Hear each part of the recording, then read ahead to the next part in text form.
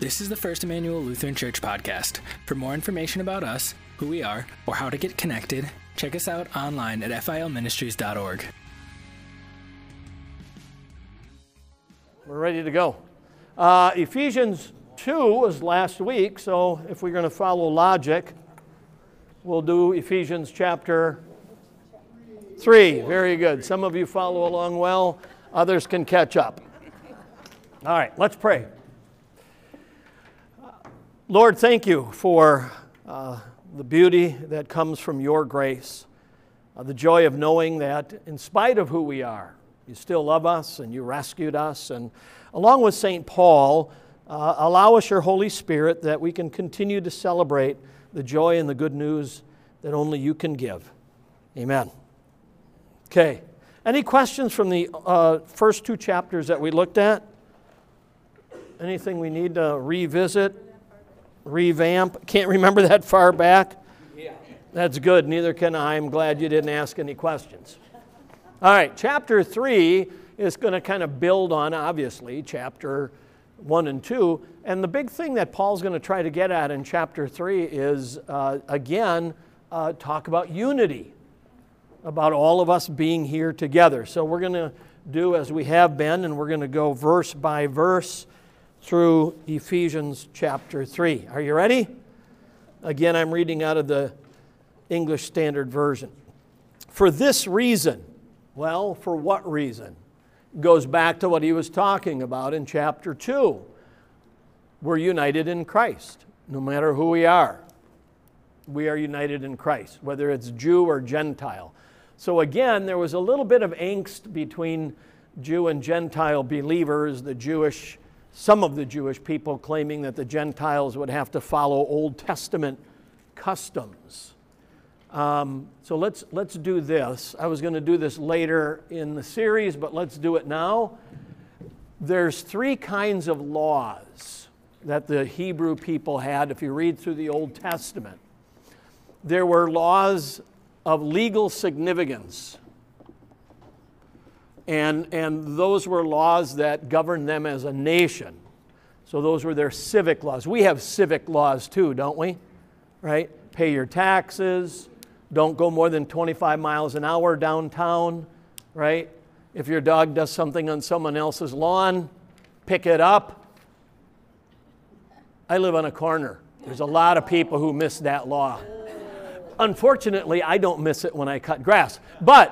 So there's legal laws, then there are ceremonial laws.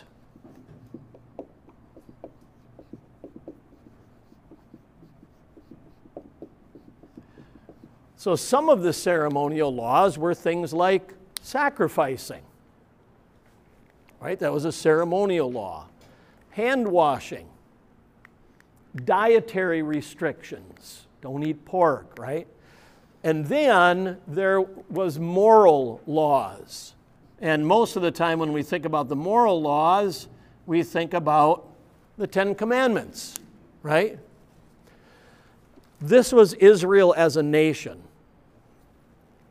Now we've got people who are coming to the faith who don't belong at all to this nation group. And what we're finding is, as Paul's preaching, that Israel no longer exists as Israel. They live under Roman rule, right? So these legal doesn't pertain to people who are living out in Ephesus and so forth. The ceremonial, well, let's do this. The moral law, that's going to stay, don't you think? Because the moral law is really identified for all people, not just for the Hebrews. The Hebrews obviously emphasized, but there were moral laws throughout the world. We're born with a conscience, right? There's 2 ways we know there is a God. When you look at creation, you say, well, that couldn't just be there. And then in your conscience, I mean, think about this. We know the difference between right and wrong, don't we? And it's innate in us. I mean, if you've ever watched a 2-year-old or a 3-year-old and you said, I'm going to leave the room for a moment. I'll be right back. And you left for a moment and you come back and they've got that look. What did you do? I know, do nothing. Okay.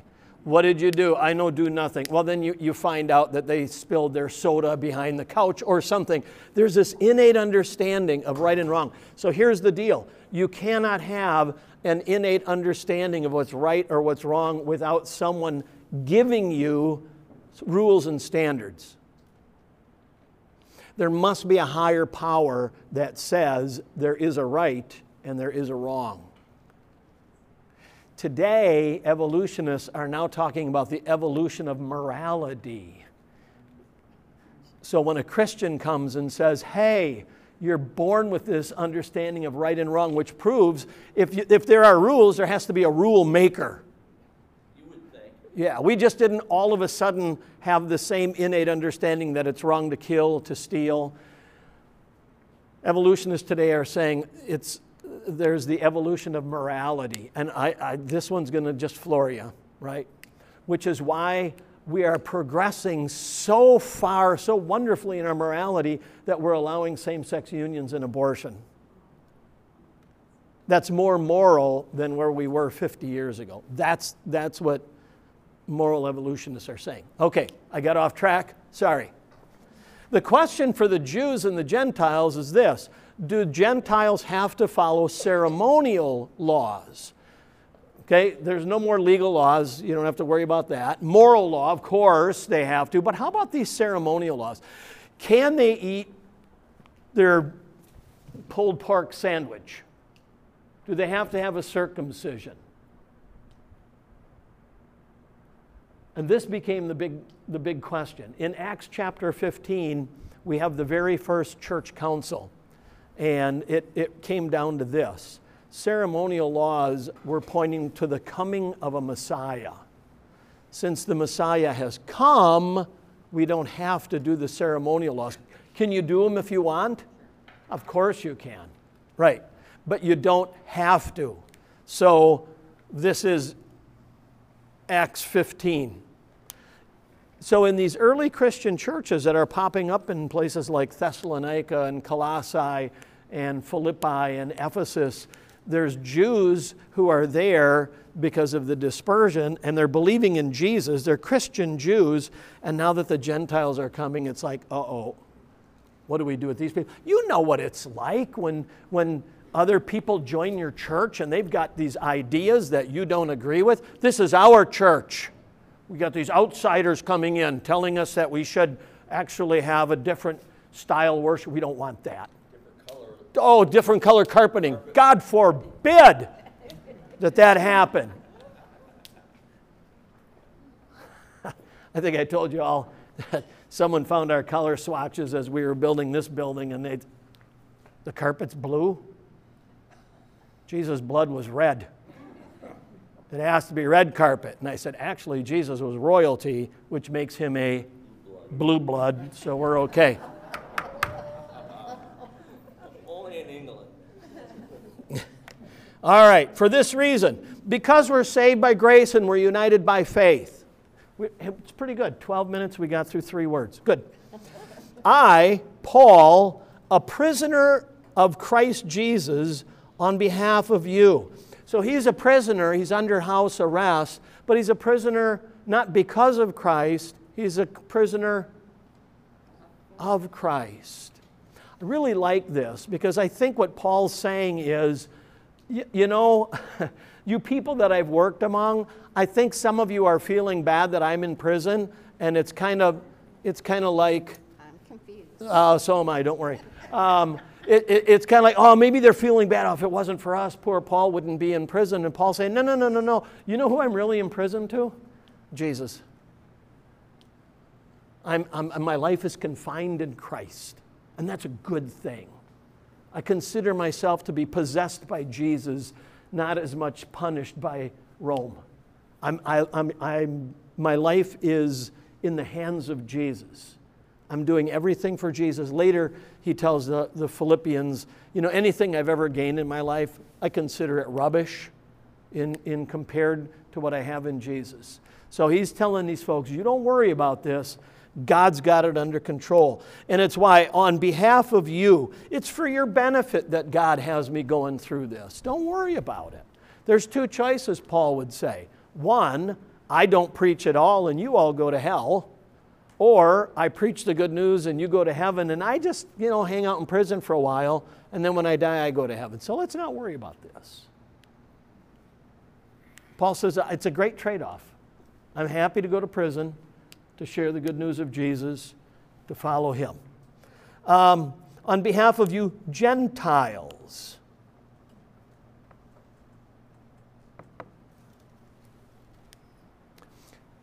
what was Paul? A Jew.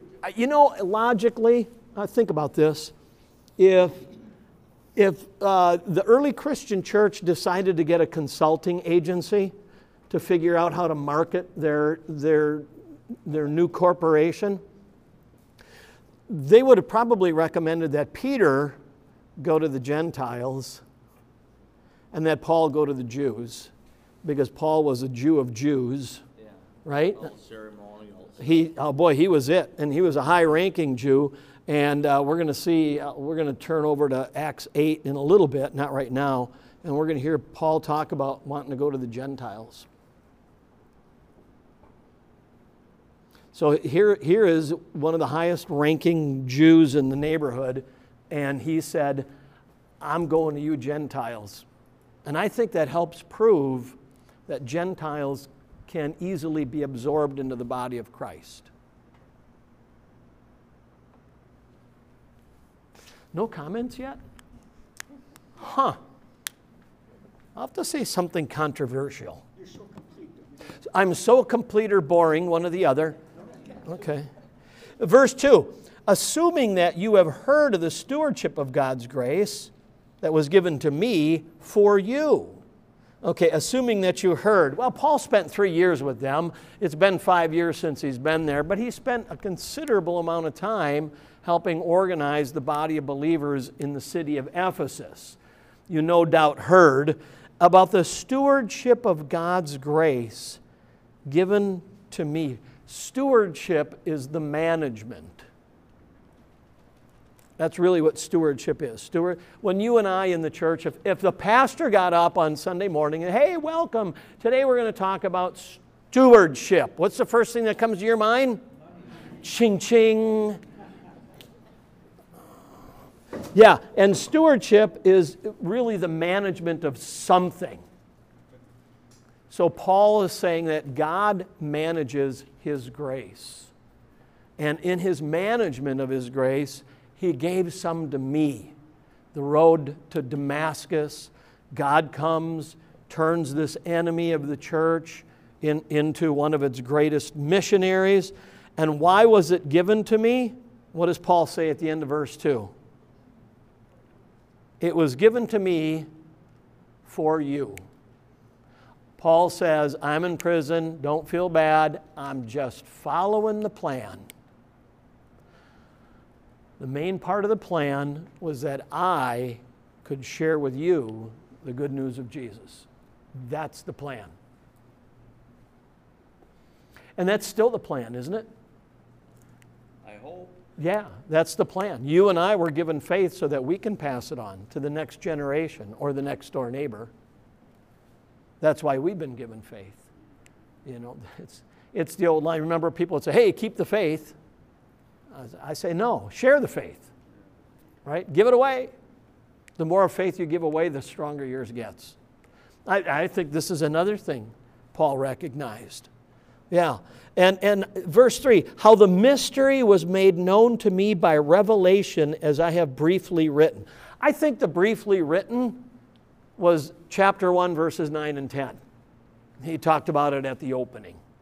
He says, yeah, I kind of hit that already. So if you need to, go back and read it. But the mystery, a mystery is something that's only made known by divine revelation.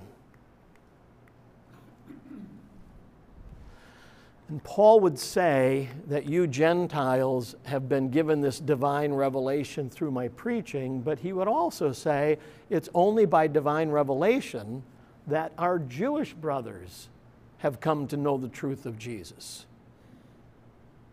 So whether you're Jew or Gentile, you're saved the same way, by God's grace and his gift of faith. So he's really trying to show how there isn't a big difference between Jew and Gentile. I mean, when you come down to who we are as human beings, we might have different histories, but you're not saved by history. You're saved by his story. That's it. I got to write that one down. That works. That works. Good. Clay, you think that's a good one? I think you should put that up behind the altar. Oh, yeah. Okay. I got my Sharpie. It was made known. We talked. Notice as we read through this, all the passive verbs. It's about, I was given. It was made known. You're going to hear all these passive verbs. So Paul is simply a recipient, not the instigator of his faith. He's the recipient. You know, a lot of religions, people go on their spiritual journeys, right?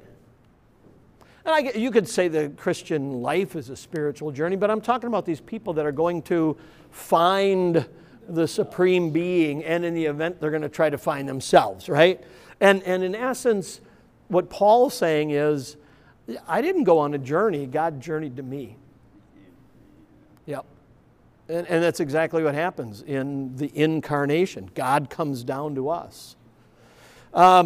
Verse 4. So when you read this, when Paul and Peter and John sent out letters, they were read publicly.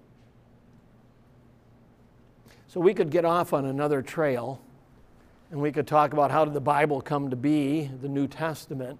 The writings of the apostles began to be read in churches, and they would pass them along. Now remember, a church wasn't like this. They were home churches. So when Paul writes to the church in Ephesus, it's going from home to home, right? It's going from small group to small group. And as they're reading them, they're taking on significance. And then we find in the first century that not only were they reading from the Old Testament, they began reading from the Gospels and the letters. So Paul talks about this reading. It's a public reading. When you read this, you can perceive, you can understand my insight into the mystery of Christ. You'll be able to understand that I'm simply telling you what God first told me. The first session of this study, we talked about the Gnostics.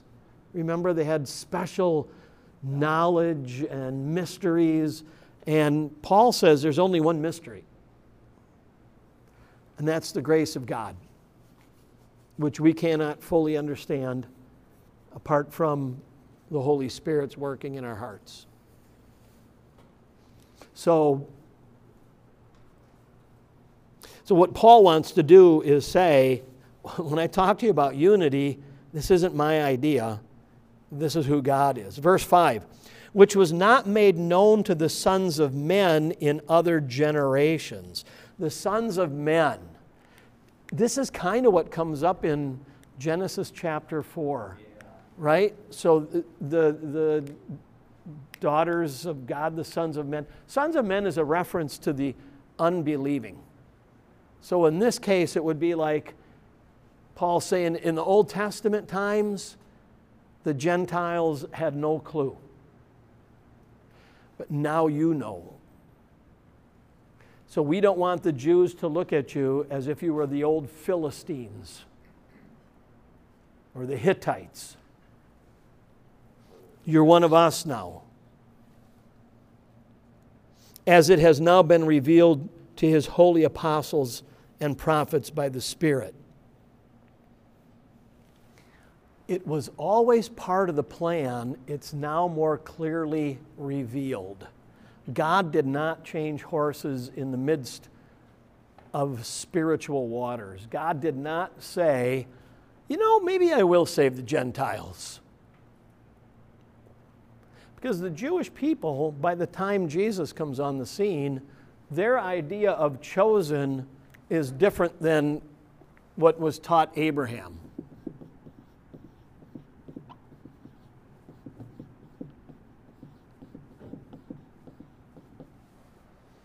Chosen people. Over the centuries, the Jewish people thought we're the only ones that are going to be saved. We were the chosen group to be saved. And really what God was saying is, I'm choosing you to be a spokesperson to the world. I'm choosing you to proclaim the good news. Or Jesus would say, to be light and salt.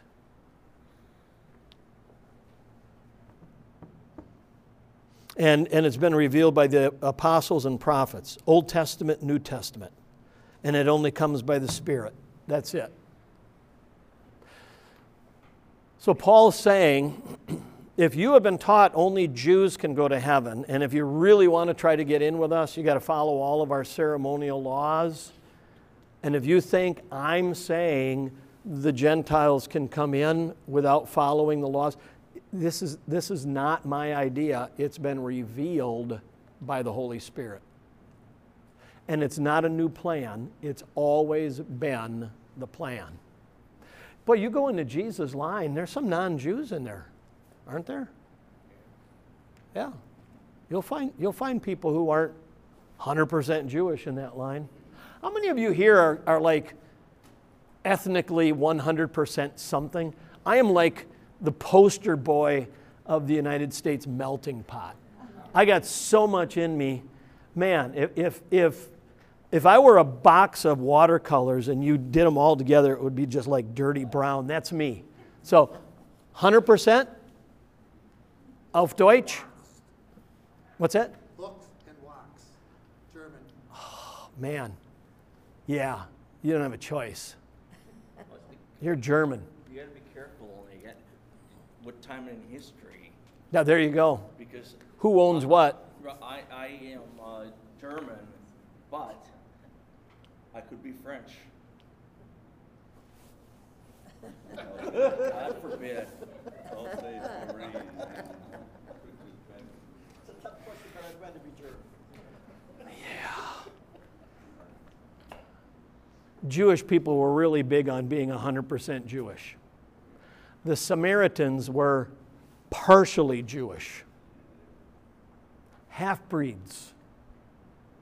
They were the leftovers from when the Assyrians destroyed the northern kingdom. The Assyrians wanted to leave nobody. Well, some people were left, right? Other cultures came in and settled and intermingled with those remnant Jews, and they became the half-breeds. These are the people when you feel like you have to invite them to the wedding reception of your daughter, right? But they're at the table right in front of the kitchen and right next to the toilet, right? It's table 74. Way in the back. And you can always tell them because they've got all the plaid sport coats and stuff like that. Verse 6. This mystery, again, don't try to reason it out. It's a mystery. This mystery is that the Gentiles are fellow heirs. All right, he finally comes right out and says it. But before he can come out and say it, in verses 1 through 5, he has to show that this is not his proclamation, this is God's revelation. So now that he says, hey, God has done all of this, let me just say it clearly. This mystery is that the Gentiles are fellow heirs. Luke chapter 2. There's a young Jesus, and his parents are taking him to the temple to do what is required for all Jewish children, right? These little guys, they have to be circumcised, they have to be named, they have to go make a sacrifice on behalf of this newborn. And as they get to the temple, in the courts, there's this old dude that walks over to them that they've never met before, and he says, "Hey, can I hold your baby?" It's like, oh, remember your firstborn? If you've had like 5 kids, you'd say, "Yeah, you can keep them too if you want." But your firstborn, you're pretty particular, right? And then here's this old doddering guy, and he holds his child, and he sings this beautiful song, and it ends with that he is a light to lighten and the glory of the people Israel. There's the 2 things. God has come to bring glory to his people, through whom he has brought the Redeemer of the entire human race. Yeah.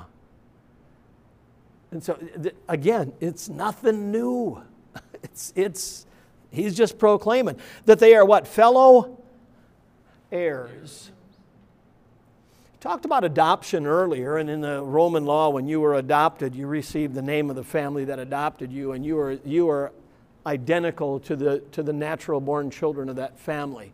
You would receive as much as they did, that you were now part of the family. And if, even though you didn't come through the genetic line, you were still an heir. This is what Paul says. These folks are heirs with us. They have just the same amount of grace as we have. They are members of the same body. The body is Christ and the church. So the church is often referred to as the body of Christ, with Christ being the head. The head controls the body, right? And we got all these different members. Paul's going to talk about that. There you go. Romans, 1 Corinthians, we've got this whole, we're all different members of the same body. And if you're a member of the body, you're a partaker of the promise. Do you see that's, again, a passive? Partakers of the promise. We're not graspers or grabbers or earners or meriters. We are partakers. So if you were in your parents' will, it's because you were born. Anybody here ask to be born? We don't ask to be born. We're born. You demand. It's part of our family. This is it with the Christian faith. We're passive. God gives us faith. And what is it? Partakers of a promise, there's no doubt whatsoever, in Christ Jesus, only by Christ, through the gospel. What is the gospel? The gospel is the good news that we're saved not by our own merit or worthiness, but solely by the grace of God. Connecting us is the faith that the Holy Spirit gives. What did we do so far to save ourselves? Nada. Nothing. Absolutely passive. And again, think about it. A Pharisee thought he was saved by what? Works. Yeah. So these folks were taught, you follow the rules. You follow the rules. And you can earn your way into God's grace. And St. Paul is really knocking that down right now. Verse 7, of this gospel I was made a minister. It doesn't say, I decided to become a minister. I chose to be. I worked my way through the seminary. No, what it says is, I was what? Made. Passive. I was made a minister.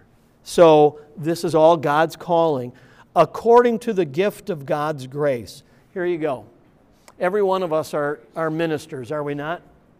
Minister's a servant. Servants is what. Yours has servant? Yeah. So a minister is a servant, right? I was in one church, and it was pretty cool. At the top it had the pastor, and it gave the guy's name, and then it had the ministers, all the people of First Lutheran Church. I kind of like that. That's neat. So we are all ministers according to the gift that God has given, which is why Paul would go on to say in other letters, if your gift is teaching, then teach. If it's serving, then serve. If it's showing hospitality, do it joyfully. If it's giving, do it generously. Our capital campaign, God love her, I had an elderly lady say, "Oh, Pastor, I wish I could give $1 million." I said, "Do you have $1 million?" "No." "Then God wouldn't expect you to give $1 million." You can never give or use something that God hasn't first given you. Right? That's it. I'm not singing many solos, although Mary's just kind of wants me to. I'm not gifted for that, and that's fine. I think I've got other gifts. You've got gifts. How do you use them in the life of the church and the world? And so St. Paul says, God was giving me the gift, and I'm using it, which was given me, again, it's passive, by the working of His power. In other words, the Holy Spirit. The working of His power. So, St. Paul's coming to faith was a little different than the rest of us, don't you think? He's on that road to Damascus, and God comes and strikes him blind and has that conversation with him. It was a direct revelation. We have the means of grace. As Lutherans, we would call that the means of grace. It's the mode by which God brings His grace into our lives. And as Lutheran Christians, we would say the means of grace are two things. It's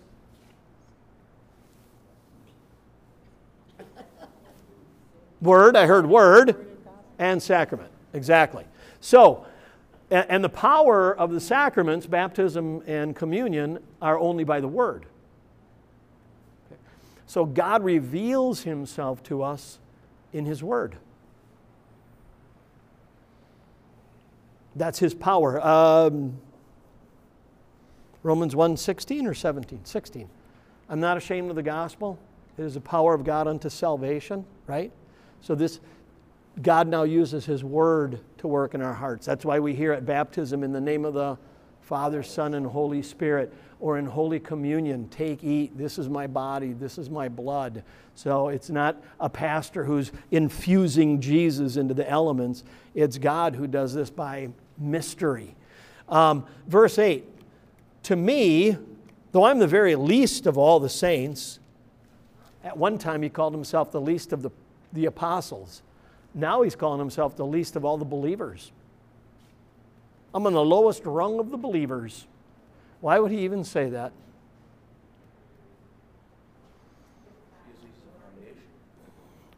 He's given God the glory.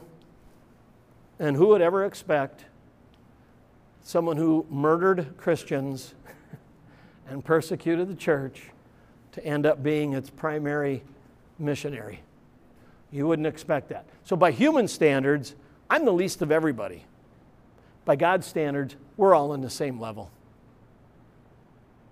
This is what He's trying to get across. Oh yeah, and I think He would say to the Jewish people, hey, you know what? I did a really good job of following all the ceremonial laws. Maybe I should be the one to tell the Gentiles they don't measure up. But instead He says, you know what? I don't really measure up. But I'm just thankful that I have a God who measured up for me. And now I've got this grace that He gives. Yeah. This grace was given, it's passive again, to preach to the Gentiles. All right, we're going to stop right there. Go to Acts chapter 8 if you have your Bible with you. If you don't have your Bible with you, then don't go to Acts chapter 8.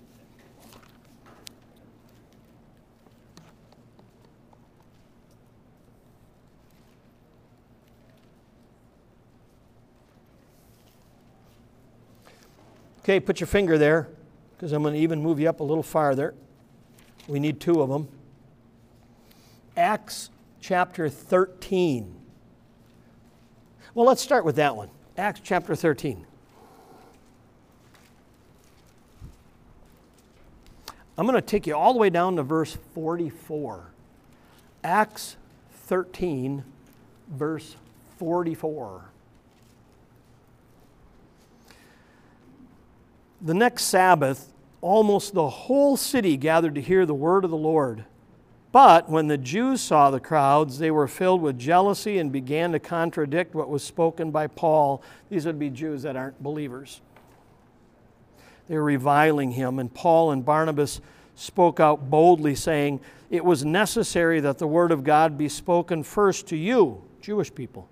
Since you thrust it aside and judge yourselves unworthy of eternal life, behold, we are turning to the Gentiles." So this is the point where Paul says, I've been preaching among the Jews. Most of them are just blowing us off, reviling us. So I might as well use the time God has given to me to go talk to the Gentiles. And this is what he does. In Acts chapter 8, yes, please. Now, the Jews had all this history behind them. So Yes. it would be very difficult for them to switch over. Right, exactly. So the Jews have this history behind them, and it's been a revisionary history over the generations, right? So they were called to be chosen to proclaim the word, and then by the time Jesus comes on the scene, they see themselves as chosen as opposed to the world. And when they're looking at things like sacrifices, they have moved from seeing the sacrifice as forgiving sin, but letting them know another sacrifice will be made for all time, that now they're just looking at sacrifice as, I'm going to get rid of my sin and I'm going to prove myself worthy. And then you got the money changers, and you got the buyers, and you got the sellers. Boy, it became a hot mess. Yeah. I'm reading a book on Jerusalem right now, and after Jesus, before the fall of Jerusalem in 70 AD, when the temple was destroyed, Jerusalem was run by 3 different warlords that had all this infighting. And they were so far away from their original call that it was time for Jerusalem to come down. And God used the Romans. Yeah, but you're right. It's hard to get rid of that history. Yeah. Here you go. All these years, I've worn orange on St. Patrick's Day, and because my great-great-grandmother was a Protestant. So the last St. Patrick's Day, I had my orange on, and my sister saw me, and she said, "Hey, you're wearing orange." I said, "Yep, because we are out of the Protestants." And she said, "I got to break some news to you. Your great-great-grandmother died a Protestant. She was born or baptized and married as a Roman Catholic. Her whole family was Catholic. It's the Murphys. They're all Catholic. Now I have to burn my orange sweater." But turning history around is not easy, is it? Yeah, especially when it's got this revisionist twist to it. That's a good point. Well, and it threatens things that you've been doing, practicing all your It does. Yeah, it changes. That would be like all of a sudden someone saying, "Yeah, I think we're going to do Christmas on September 29th. It doesn't work. Okay, chapter 8 of Acts.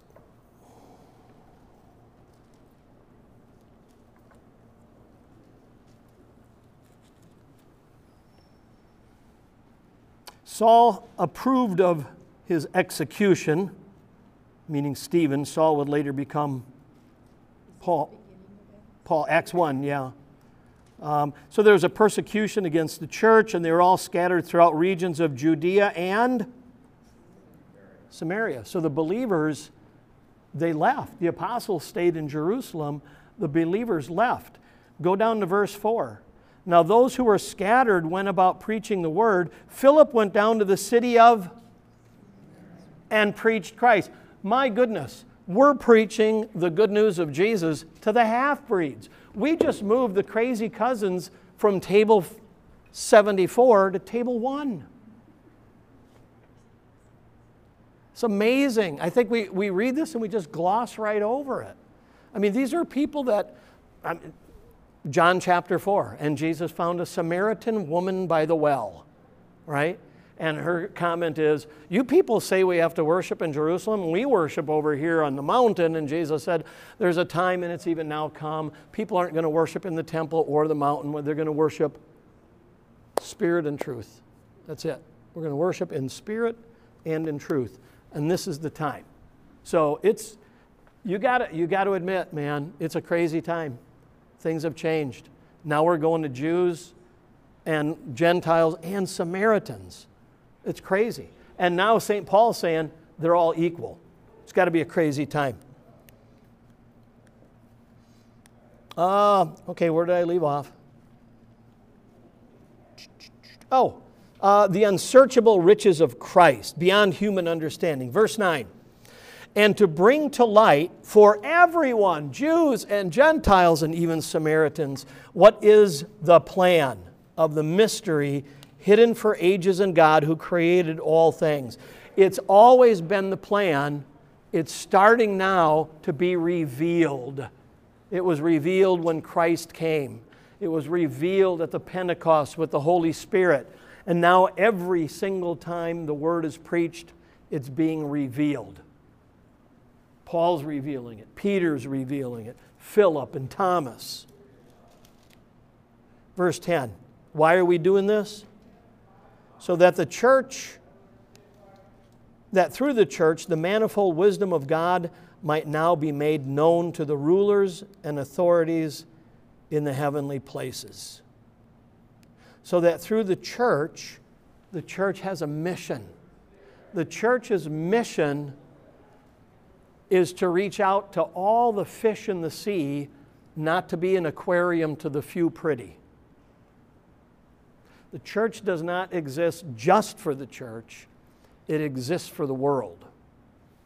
Even though the world doesn't like it and will persecute it, it's still there for the world.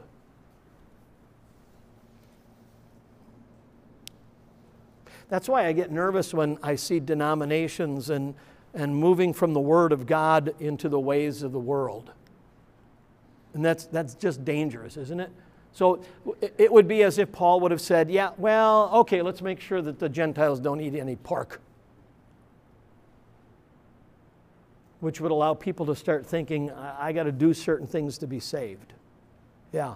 So as churches, we need to preach the Word in its truth and its purity. Christ crucified. Yeah. I think I mentioned this last week. Milwaukee Lutheran High School Association, their tagline is wonderful. Anybody know their tagline? We teach truth. Which for many in the world would say, whose truth? We all have our own truth, right? No, But truth is truth, right? I mean, truth is truth. It's just the way God set things up. And Paul's saying the same thing. You know, I could be a little bit more popular if I'd preach what you guys want to hear, but I'm preaching what you need to hear. And the manifold wisdom of God, again, it's not this Gnostic thing. God did the seemingly impossible, didn't He? He saved all people, that it might be made known, a divine revelation, to the rulers and authorities in the heavenly places. Heaven and earth are going to rejoice over the fact that Jesus Christ came into the world to save sinners. Paul would later say to the Philippians that every knee would bow down. Verse 11, this was according to the eternal purpose that He realized in Christ Jesus our Lord. Eternal purpose. The idea of saving the world through the cross and the open tomb was not an afterthought. The plan was there before God created anything. The plan was there. So people might ask, why would God create a world that He knew would fall and that He would have to come at such an extravagant price and save it? Why didn't He just not create it? That's an option. But He couldn't do that because God is love. Love has a target. We're the target. Well, then why didn't He destroy it and recreate it after there was sin? Well, that wouldn't be love either. I did it once. No, it still existed. Noah and his family was still there. Or he could have just created us in such a way that we would not have a free will and that we would just continuously obey him. But robots don't really love back, do they? He gave us the opportunity to reflect love. So that left him with one choice. Know that the world was going to fall and that he was going to have to come into it. And that's the choice of love. That's the mystery that St. Paul is revealing by the gift of the Holy Spirit.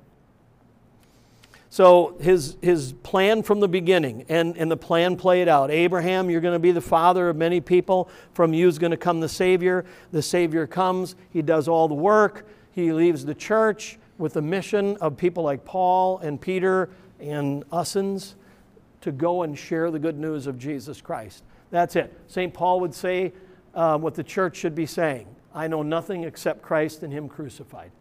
That's our job. Kid in school said, Pastor, what do you do? I said, I'm a pastor. I know, but what do you do?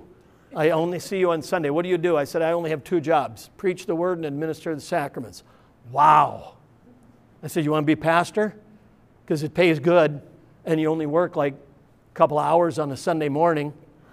And, oh, really? And then there was an adult there and said, what do you mean that's all you do? I said, really? That's it, right? Anything I do should be done to preach the word, right? That's it. I should always be preaching the word. That's my job, preach the word. If it's a Bible class, confirmation class, if it's a conversation, if it's counseling, if it's administration, that's it. It's all I do is preach the word. So now that kid's in the ministry and he's really ticked off at me. Only kidding. The eternal purpose realized in Christ Jesus our Lord. The eternal purpose was for us to have an eternal relationship with God. We messed that up, but now it's been realized through Jesus Christ and Him alone. Verse 12. In whom we have boldness and access with confidence through our faith in Him. Boldness and access, 2 things. Boldness is confidence. Access means a pathway. We can go to the Heavenly Father because of Jesus. He's opened the door. I used to say to the kids, think of it being like a telephone, and Jesus has strung the lines for us to talk to the Heavenly Father. They have no clue what a telephone line is anymore. So Jesus is, it doesn't really work. Jesus is the wireless access to that. Doesn't work. This is why I don't teach confirmation anymore. First wireless phone. First wireless. So we have access with confidence. We don't approach our God in fear. Every other religion, you approach your God in fear, whether you're offering a sacrifice or whatever. We approach our God in awe, but not fright. We use the word fear, but it's more reverence than fright. We're not frightened of our God. We stand in awe of Him and His magnificence, but we're not afraid of Him. 13, so I ask you not to lose heart over what I'm suffering for you, which is your glory. So don't get all wound up about, oh man, if Paul wouldn't have come here, he wouldn't have been in prison. I said, no, don't worry about it. I'm doing fine. As a matter of fact, he probably had a PS, I just converted a jailer. He was still preaching the word. He was all right.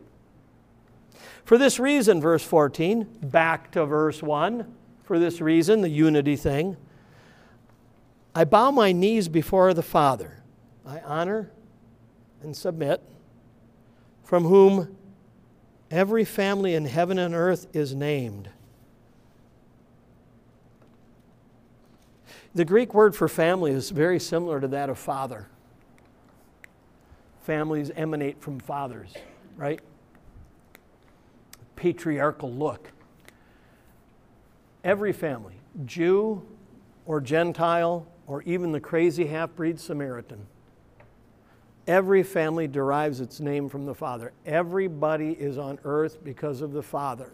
And if the Father has created everybody, and if the Father is the embodiment of love, let's figure it out. Then He loves everybody. He loves everybody.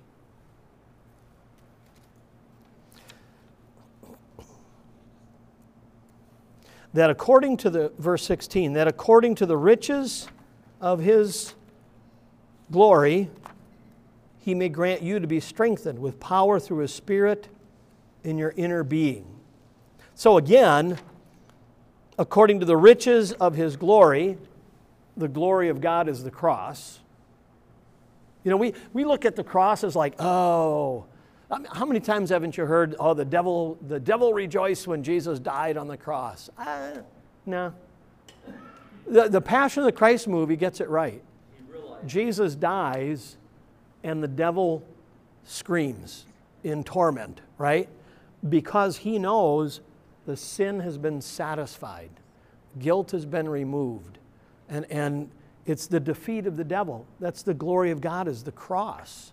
The resurrection is proof positive that Jesus' sacrifice was accepted by the Heavenly Father. So that you can be strengthened with power through His Spirit, so strengthened in faith, hope, and love through word and sacrament. Where? In your inner being, in your heart, in your soul. So that Christ may dwell in your hearts through faith, that you being rooted and grounded in love, well, that's verse 17, that Christ may dwell. If you dwell somewhere, that's your place. So that you're not just acquainted with Christ, Christ lives in you.